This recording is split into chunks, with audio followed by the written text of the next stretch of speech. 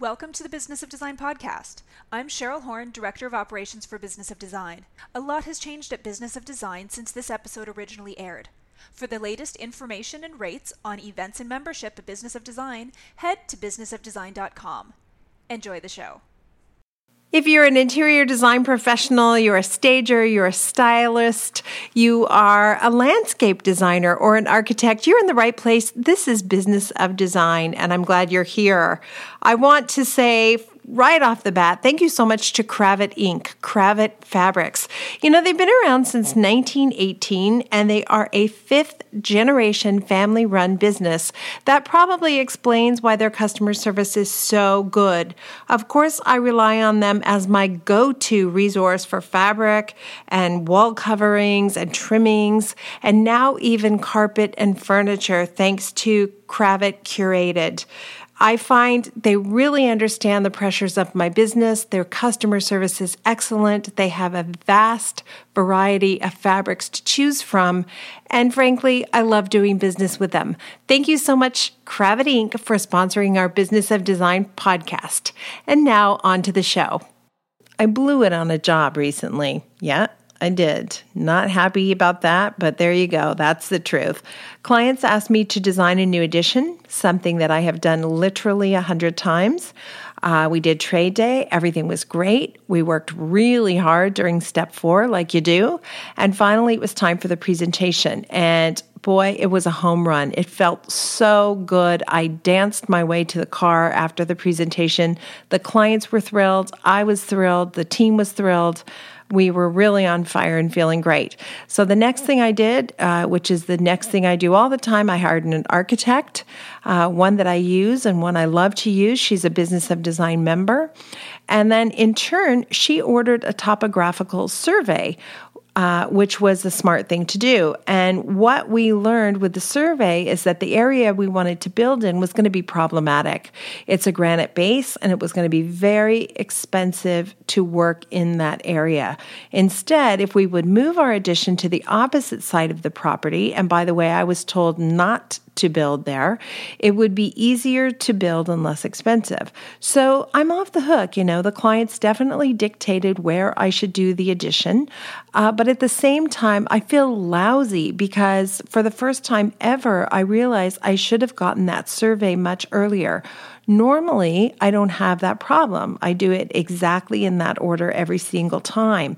And what that tells me is even 25 years in, you can encounter a new challenge, a new issue that can throw you. Now, in the end, we're going to get that addition built for the clients, and it's going to have all the same amazing elements. And since I'm working on a flat fee contract, I'm going to be doing some additional drawing I hadn't anticipated. And that's okay. This is the part in the episode, by the way, where you can say, oh, hey, Kimberly, don't worry. I have made some mistakes too. That's really helpful, I find, because there was a time when I thought I was the only person who was screwing up regularly. And it wasn't until I started really getting authentic when I met other designers that I realized I was not alone.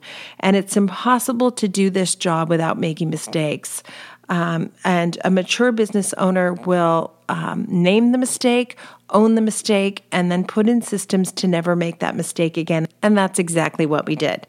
Now, issues are still going to come up, and some challenges come up frequently. In fact, some areas of our business are just fraught with possibility for mistakes and challenges.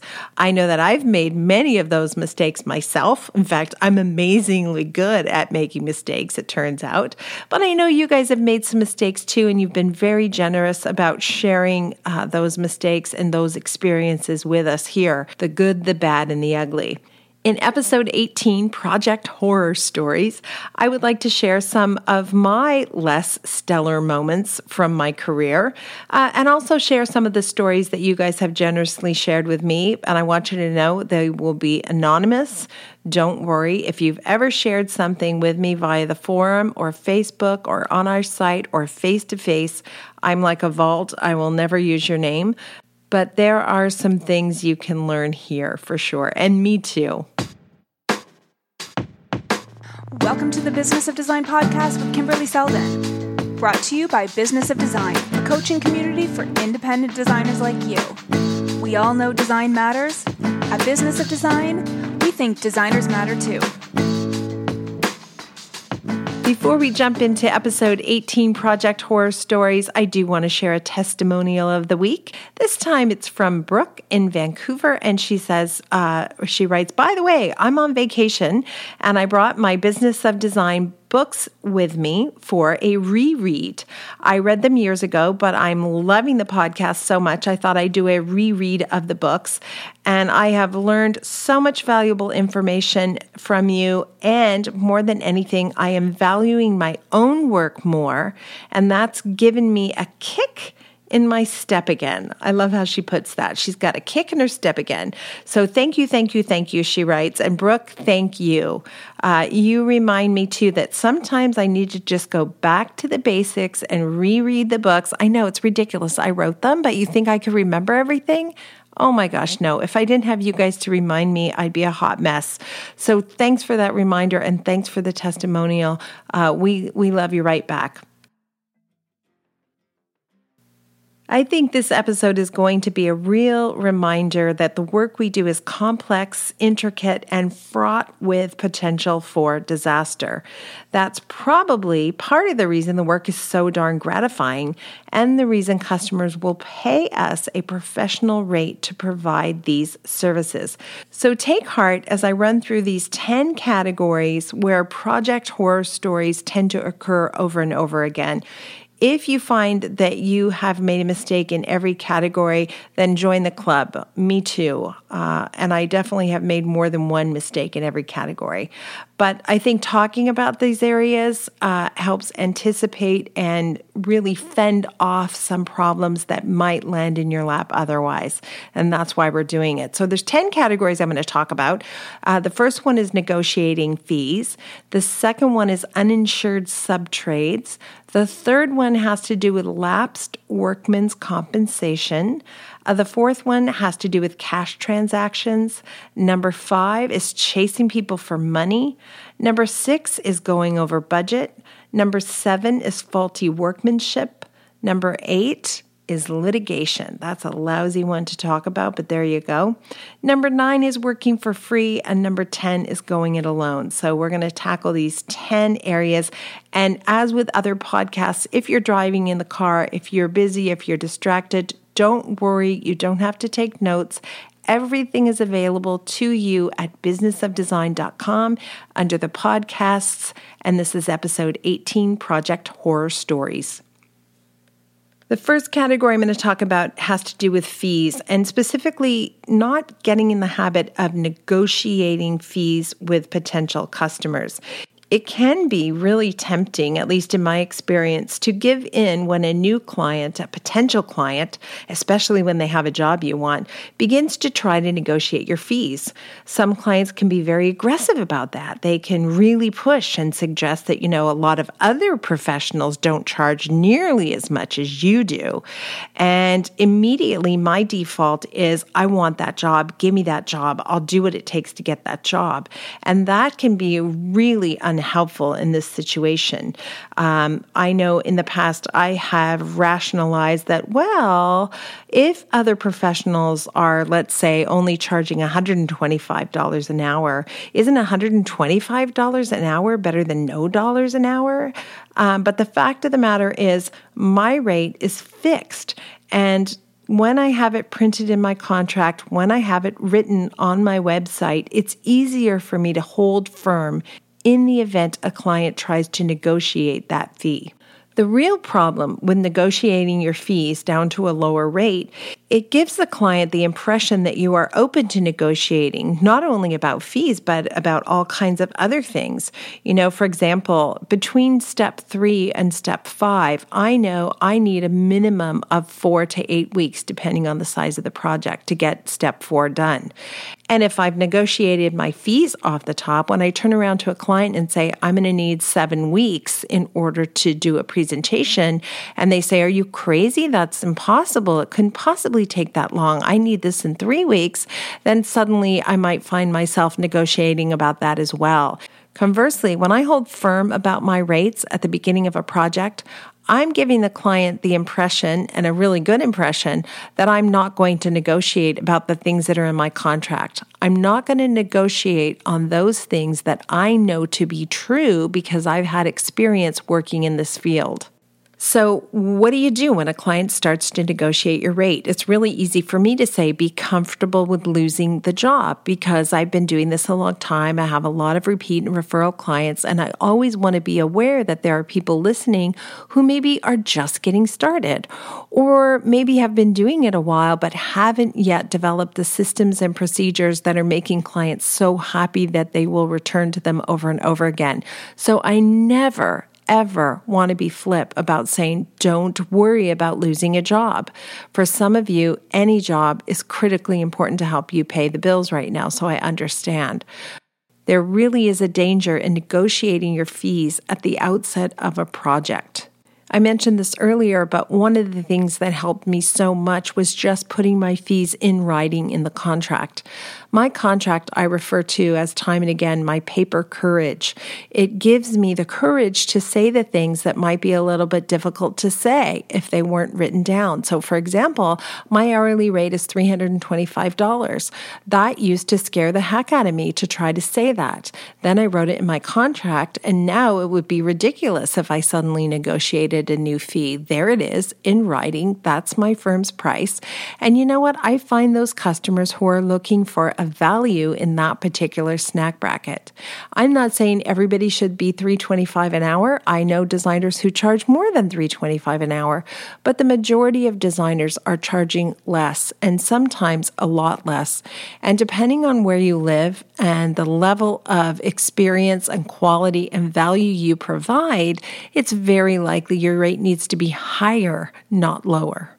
Never fall victim to any scenario where the client says, well, you know, other designers charge a lot less. The best response I ever heard to that was then, well, those designers obviously know what they're worth, and I know what I'm worth. And here's the value I'm going to provide to you. Here's the experience I'm going to create for you. And again, I'm going to go back to my 15 steps. If you tell clients that you have a 15-step project management strategy that allows you to deliver projects on time and on budget, don't you think you could charge more than you're charging right now? Yeah, you can. Clients will pay more because that's what they want. They've all had the experience of being disappointed by a service provider. And what you're doing is saying, look, I know this industry is chaotic, but I don't play that way. That's not how I run my projects. I run my projects in a linear, logical fashion. And by the way, the person who runs their projects in a linear, logical fashion is not a person who's going to negotiate their fees at the beginning. So really avoid negotiating or renegotiating your fees at the beginning of a project, because it will set you up for other negotiations down the line, which you don't want to have. And you'll start the project off, at least in my experience, I started those projects off already feeling a little bit put out by the client. And no one had a gun to my head. I'm the boss. I make the decisions. I wanted the project. I could visualize it in my portfolio. So I made a compromise that sold myself short, and I suffered. And I suffered and I suffered. Today, I don't do that. And in fact, what I find is because my hourly rate is apparent from the first phone call when they're trying to purchase that consultation, that immediately eliminates those customers who don't want the quality and value I provide. The customers who sign up for that consultation, they already know the rate and they are well aware of what they're getting into. I don't have to struggle when I meet them and I review the contract when it comes to hourly fees. I one time had a customer say to me that it was really ridiculous that I charge exactly like a professional. And I thought, oh my gosh, I am professional. In fact, my professional service comes fraught with a whole bunch of responsibility and even liability. When I step onto a job site, I have some legal responsibilities that I have to assume, whether I like it or not. I have overhead just like any other professional service.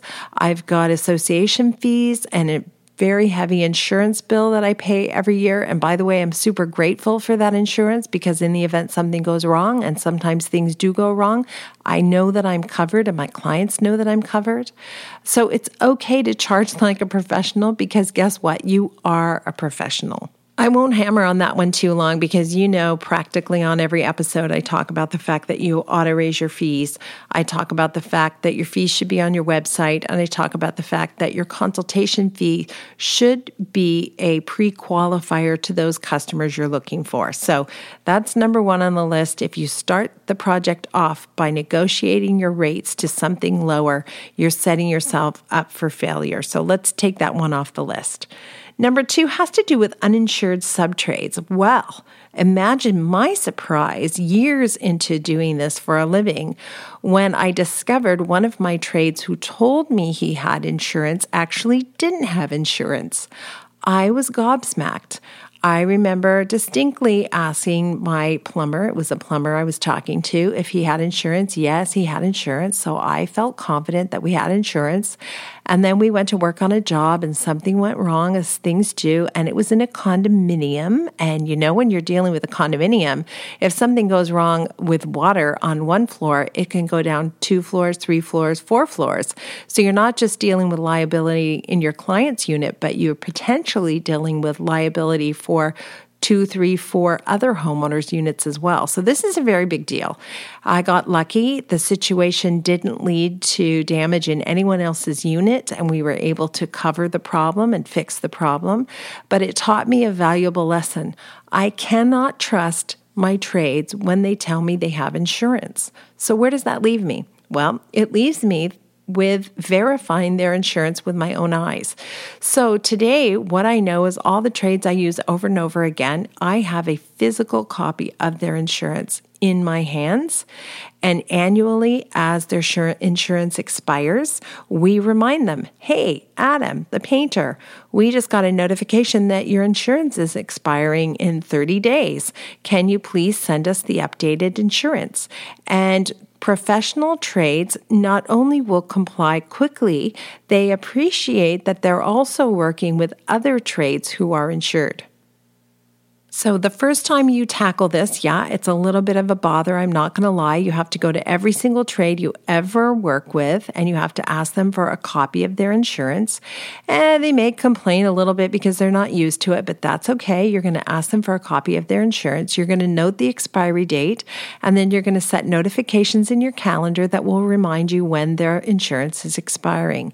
And why is this important? It protects you legally, but also this is a really important, valuable service you provide to clients. What I say to the clients is, I not only have insurance myself, but I make sure that every single person who steps onto your job site also has insurance. The clients don't want to bother checking that. In fact, I've been in business 25 years. I had exactly one customer the entire time ask me to prove I had insurance. I think that's shocking. Do you know if somebody does work in your home and they don't have insurance, your insurance won't cover you? So clients are assuming a huge amount of risk and liability when they do not work with trades who are insured. And the same thing is true for you.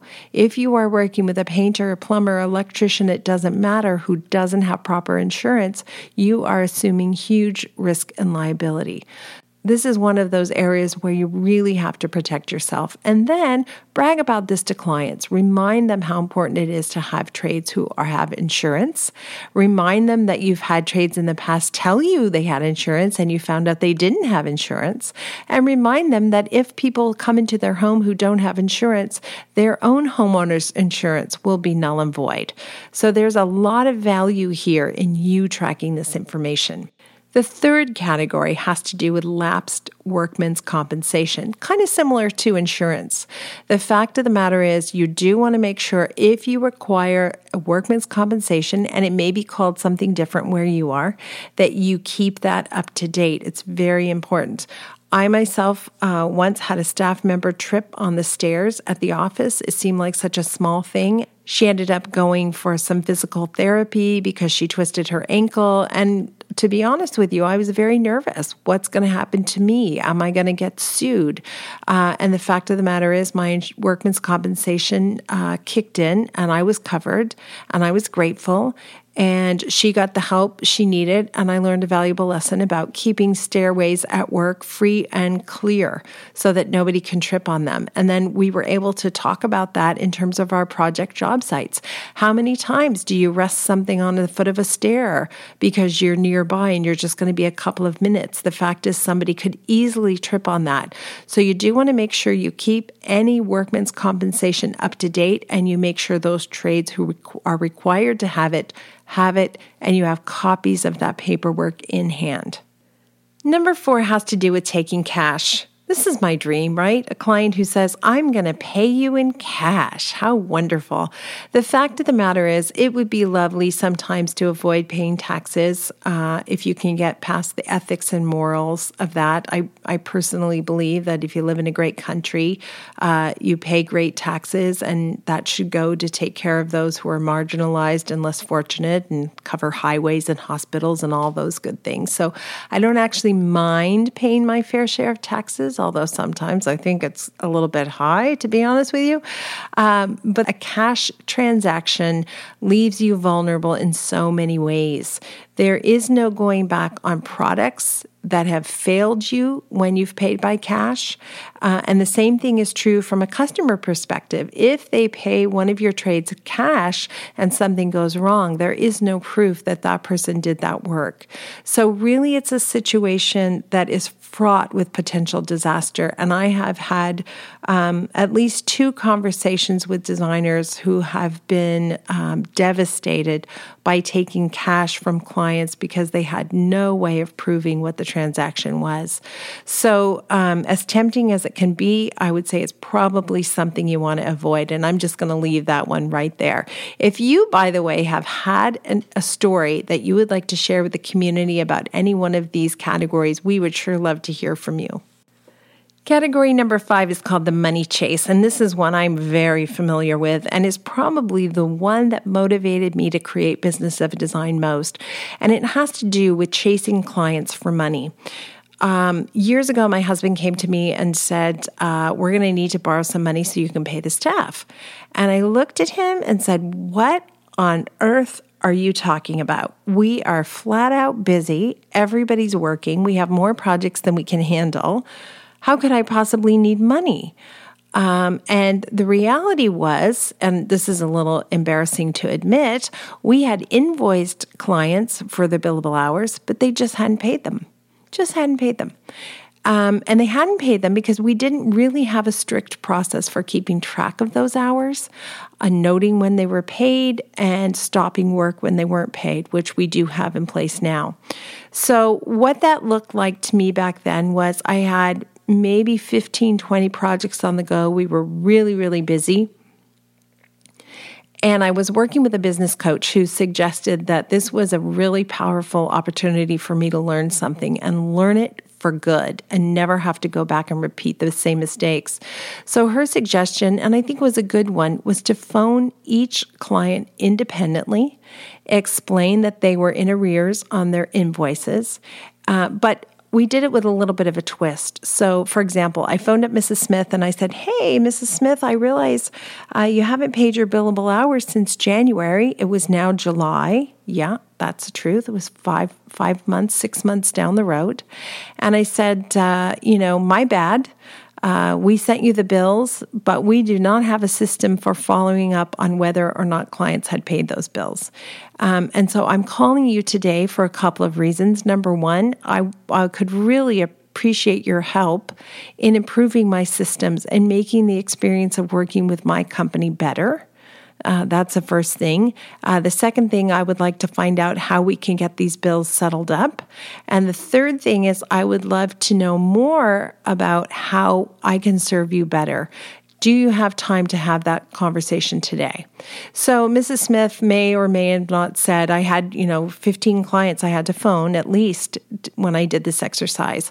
So some clients said, sure, no problem, let's talk right now. And other clients said, no, I can't talk about it right now. And I had to make appointments to come see them. And in some cases, it took a long time to get the appointment to come see them. And Those fees were outstanding all those months. Between you and me, I was terrified I was never going to get paid. So this was not an easy situation to be in. But here's what I learned from the clients.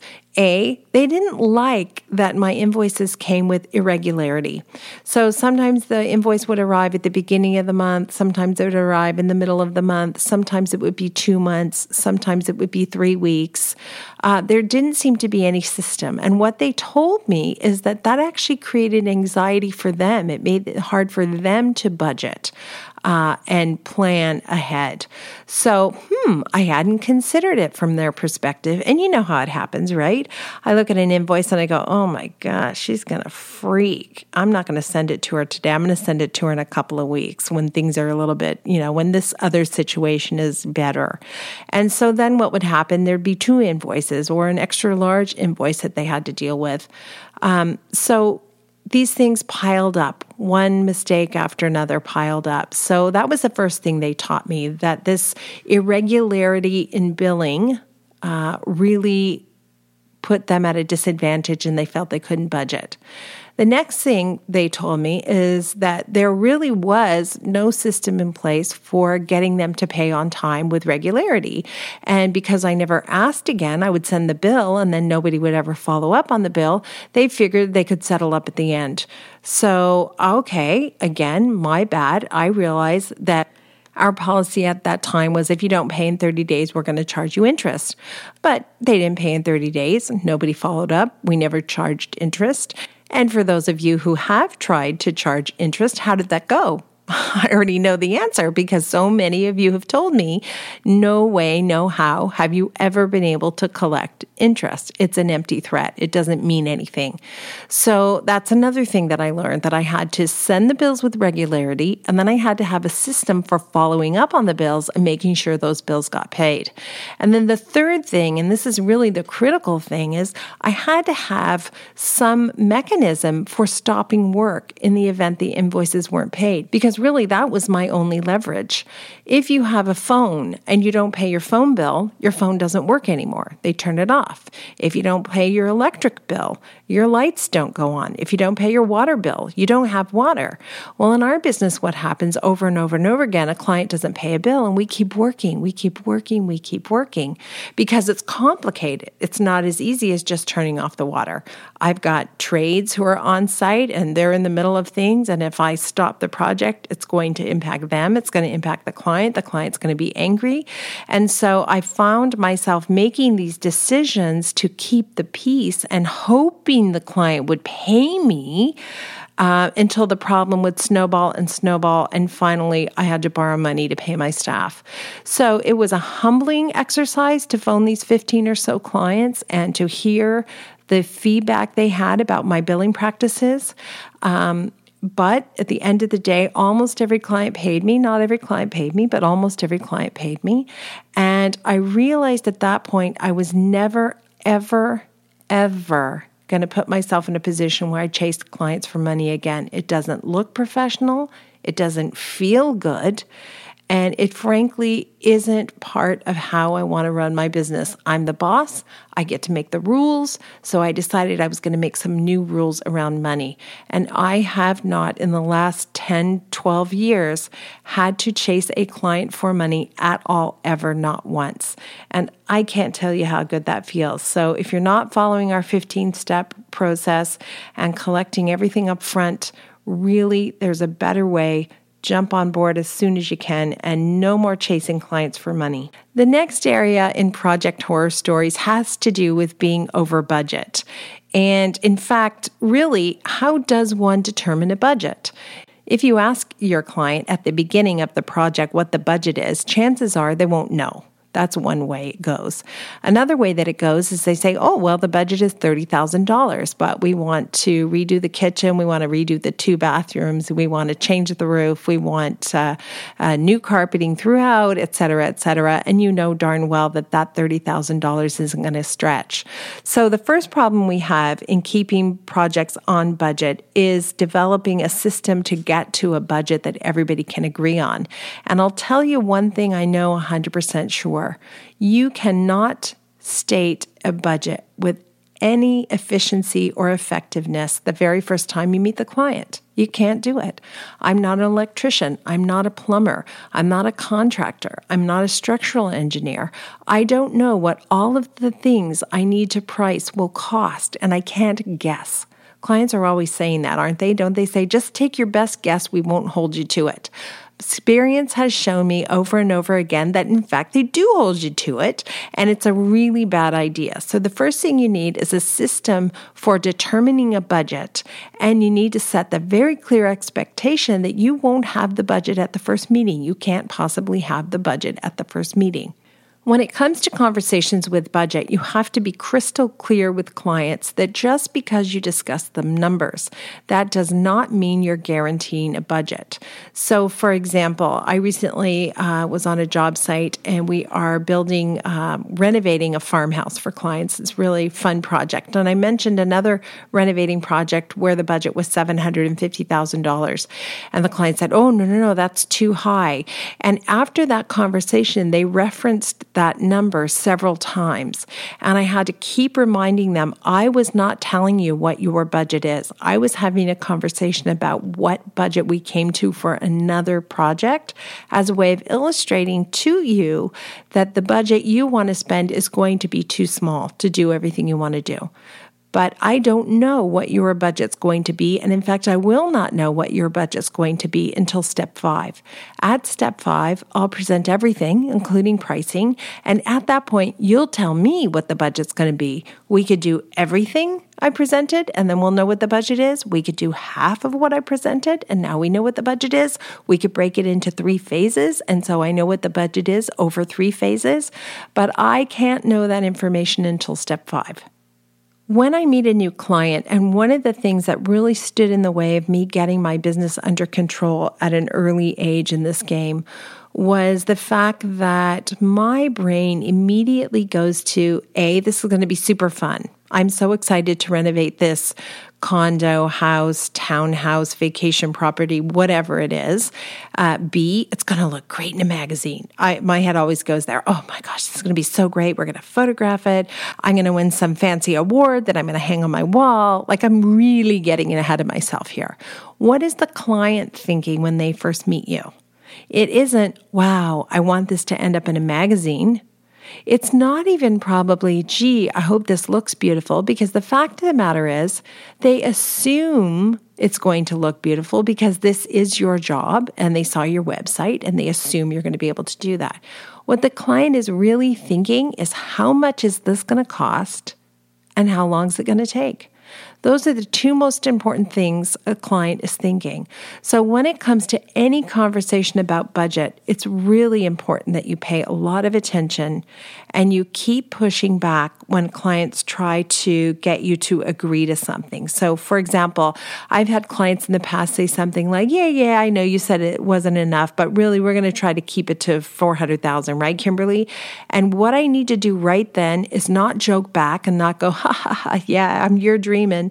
But what I need to do right then is said, no, I want to be really clear that we have not agreed to any budget. And again, I'm going to go through our process. I'm going to go through all of step 4.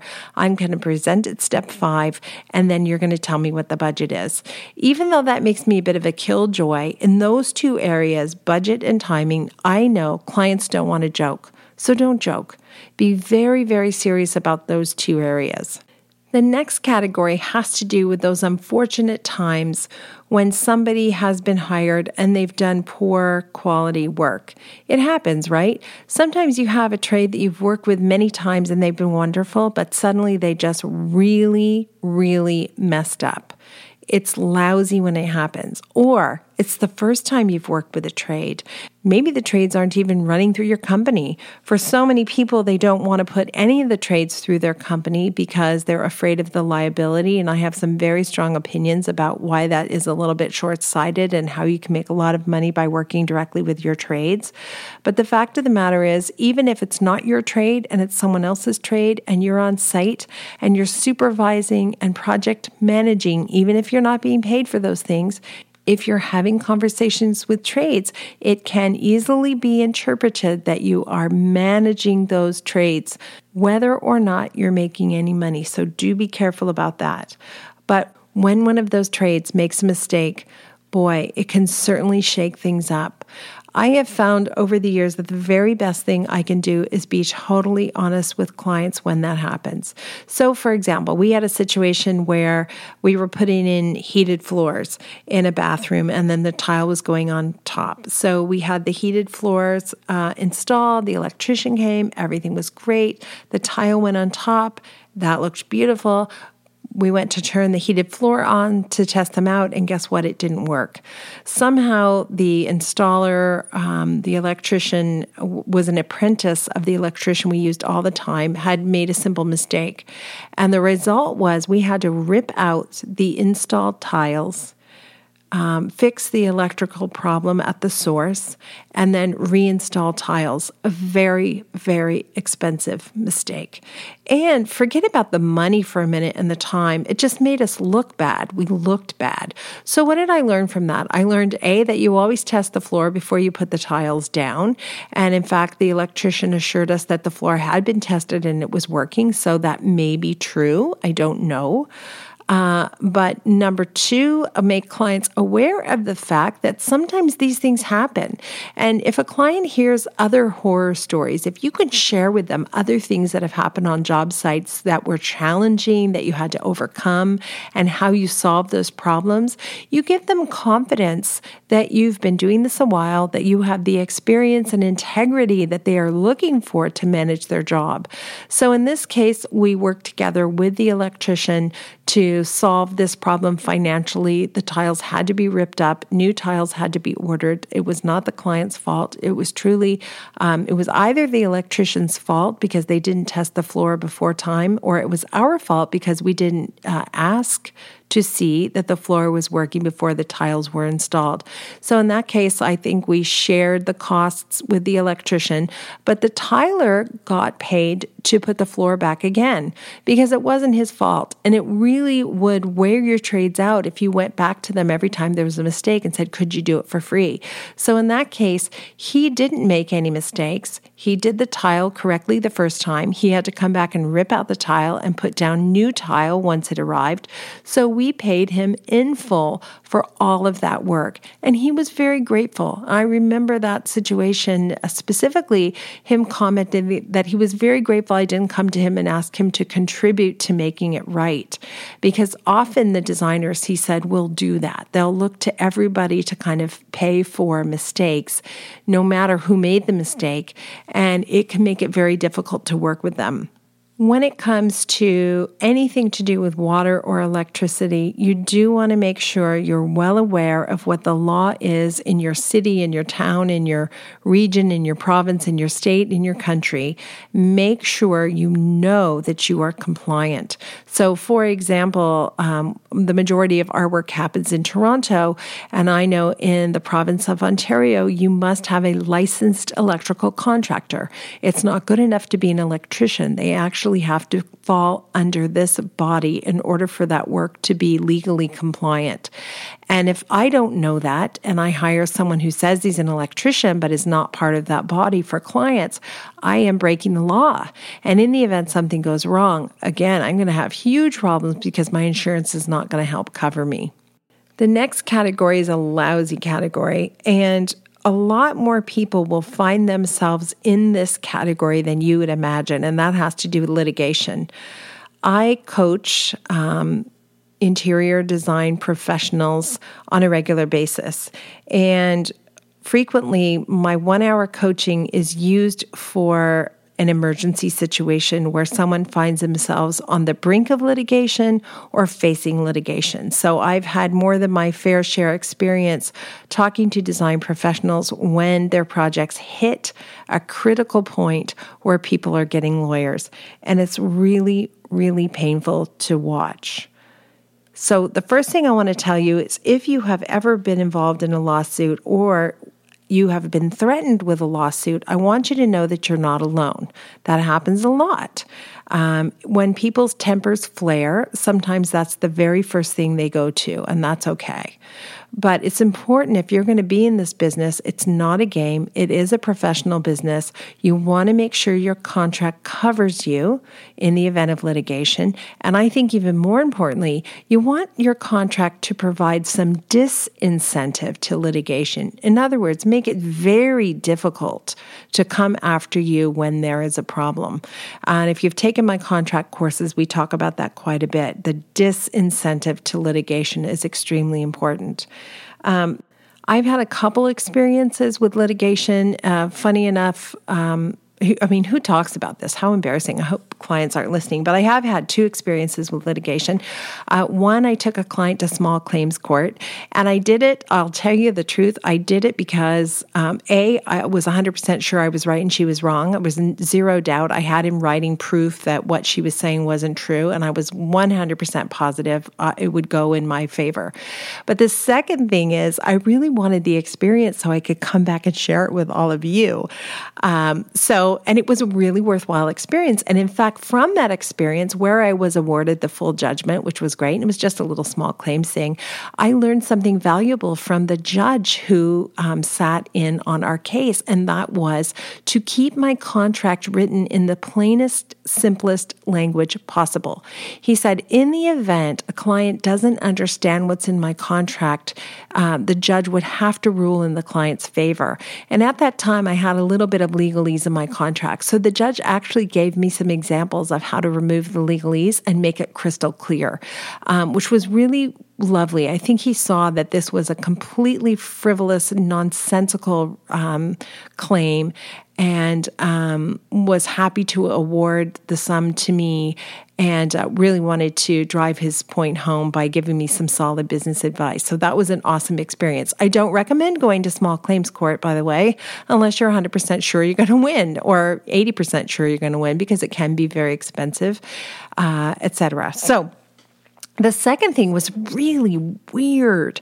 I had someone take me to small claims court, and it was 2 years and 2 months after we finished a project, and it was one of the strangest projects we'd ever done. And in fact, I wrote about the project in volume 2. A chapter begins with building a home without a plan is not a good idea, and building your business without a plan is not a good idea. You remember that story? So this particular couple hired me, and they were well under construction already. And before I even walked into the house, I saw that there were some real problems. Above the front door was a beautiful round window, but it wasn't actually quite above the front door. It was kind of off to the side. So right away, I'm like, what on earth is going on? So I come into the project and we find, the contractor is building, but there's no plan. So of course things are going wrong. So we were completely helpful to these clients, and had a weird feeling about one of the clients from the get-go. All of us did. We all felt uncomfortable about this particular person in the relationship, and the other person in the relationship was awesome. So anyway, we did the work to the best of our ability. The clients were very, very happy, didn't hear another word about it. 2 years and 2 months later, I get this little note from the client, the one that was difficult, asking for a full refund because they didn't get the value out of our services. So I was like, what on earth are you talking about? And I went back to all of our notes, and I went back to all the emails. My God, we love you, you're the best. Thank you so much. I was able to point out 10 different emails where they would, just gush about how great we were. And I thought, on principle, I'm not going to give in. I'm just going to say no. So I wrote a very polite letter and just said, no, I think we did provide the value, and I'm sorry you feel that way, and we wish you well. So sure enough, I got a legal notice to appear, and it was a small claims thing again. Wasn't very big. And I thought, I'm just going to go. I'm not going to pay. And again, it was extremely illuminating to learn about the process from that side of the table. I did win the settlement. It was thrown out. It was frivolous. I had so much documentation where the client had directed us to do something, and then we did it, and then the client said, that was terrific. Thank you so much. So that was part of why I won. The other part of why I won is because the lawsuit, or the small claims court case, was brought against me 2 years and 2 months after the project wrapped up, and the deadline was 2 years. So it got thrown away on a technicality anyway. And the funny thing about that is one of the clients was a lawyer, and the one that was easy to get along with was a lawyer, and fully knew that by launching that 2 years and 2 months after the fact, I would be free and clear. So I think that particular partner knew 100% that this was frivolous and not right. And anyway, I share that with you because when it happens to you, when it happened to me, I feel so much shame. Suddenly, like, what have I done to bring this about? But the fact of the matter is, we do kind of live in a litigious society. So in the event your project is crescendoing toward litigation, someone's threatening litigation, I strongly recommend you pick up the phone. I mean, I'm so happy to talk you through this with my experience. I am not a lawyer at the point. You definitely may need a lawyer, and a good lawyer is a wonderful, wonderful thing to have. And I've been very lucky. I just stumbled onto a lovely person who's helped me the 2 times that I needed it, and that's great. So I don't give legal advice, but I certainly can give advice about trying to negotiate yourself away from that, and I strongly recommend getting your contract in shape so litigation is a last resort, not a first resort. So there you go. That's enough about that. Yucky topic. The next category is a real horror story, and that's why you find yourself working for free. Now, that can be where you started the project and your rate was too low and you knew it and you did it anyway. And to add insult to injury, you don't log all your hours and you don't bill for all your hours. So you're essentially working for free. In fact, if you're paying your association fees and your insurance fees and your computer and your overhead and all of that, you could actually be working for free if you're charging too little. That's the thing I kind of didn't realize when I started out. My costs, really need to be covered generously by the money I'm bringing in. And if that's not happening, you're not only working for free sometimes, it's actually costing you money to do this job. And that's a horrible thing. So that's one part of it. And then the other part of it, of course, is when you do a flat fee contract and you haven't charged enough, and then you really find yourself in indentured servitude and you can't get out of it, and you're working, and there doesn't seem to be an end to it. Then you are really working for free. And in fact, I would say you're not working for free, but it's actually costing you money to do this work. So never forget that the work we do is complex. It's not linear. The scope can change in a heartbeat. That can be a good thing or a bad thing, depending on your perspective. And if you're not prepared for all of those things, you can find yourself working for free. And then the bad thing about that is you begin to get resentful. You begin to try to take it out on your clients, subconsciously, even maybe if not consciously. And you may do what I have seen other designers do in the past, which is try to get away with making up money in some other way. So you take a hefty kickback from somebody. The client doesn't know that the chairs only cost this much money, so you might as well make it up by charging more.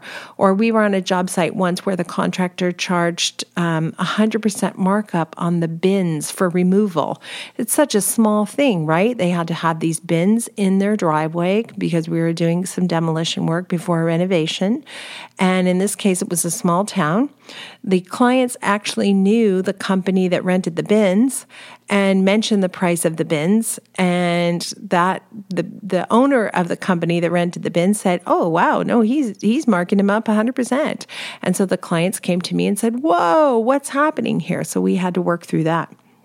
So don't think there's ever an surefire way where you can make up money that you haven't charged at the outset at the back end. There's a million ways you can get caught when you do something like that, and it isn't worth it. I had to have a business model that would allow me to sleep at night, that I would be assured that I am not going to get sued, that I am going to be covered in the event something goes wrong, and that I could run a transparent business. So I could look clients in the eye when they say to me, "What's the markup on this item?" I could tell them the truth. And if they demanded to see an original invoice, no problem. Here's the original invoice. That's the kind of business I want to run. And I think that's probably the kind of business you want to run too. So we're going to talk every week on the podcast, and certainly in the hundreds of courses that we have at businessofdesign.com, we're going to talk about the specifics that allow us to run a transparent business, that allow us to be profitable and to thrive, to satisfy clients, to get repeat and referral business, and to feel really great about the decision you've made to be in this industry. If you're not feeling great about the decision you've made to be in this industry, that's okay. We can help you get there. And that brings me to the last one, which is going it alone. You are no longer alone. You have found a home here. I'm sure of it. Our community is vast. You can find them on Business of Design. You can find them on our Facebook page. You can find them at our webinars. And this is what we all need to do. We all have association and groups we belong to. We all want to go back into those groups and start telling the truth. Start talking about the complexity of the work, the challenges that we're facing, the solutions we've come up with. Nobody loses by sharing a solution with somebody else. You're not going to suddenly go out and be my competition and take away work from me. You being better at your job means that clients and consumers are getting educated about what it really takes to be a professional interior design practice. Whether you're a stager, a stylist, a landscape architect, it doesn't matter, an architect, it's all the same, right? It's all the same. We all want to provide tremendous service and value to our customers. And the more consumers are educated about the difference between somebody who's doing it as a hobby and somebody who's doing it as a professional, the more we all stand to benefit. So feel free to look behind you and find those designers who are newer to the industry, who are struggling. You might be meeting them at association meetings and they might say, everything is great, but you just have a feeling maybe everything isn't great. So share a story about something that's going on with you, and then they'll open up as well. Use the time you have face-to-face with other designers to be real and talk about the real challenges. And a lot of you listening are probably thinking, I'm really good at this part of the job. I'm amazing at project management, or I'm amazing at styling. We would love to hear from you, and we are actively looking for new guests for the podcast. So please reach out to us if you have a story idea and you'd like to be interviewed on the podcast. I would love to learn from you.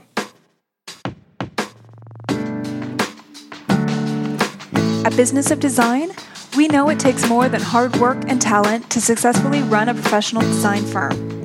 There are proven business strategies that can solve your immediate business challenges and transform your life.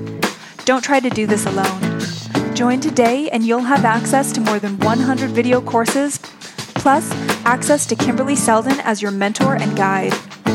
Unlike coaching, which can take years to produce tangible results, BOD is a fast track to immediate results for independent interior designers, decorators, architects, stagers, and landscapers just like you. Monthly membership is only $67.50. Annual members save 2 months and have access to Kimberly's contracts. What are you waiting for? Together, we will achieve extraordinary results. Start today.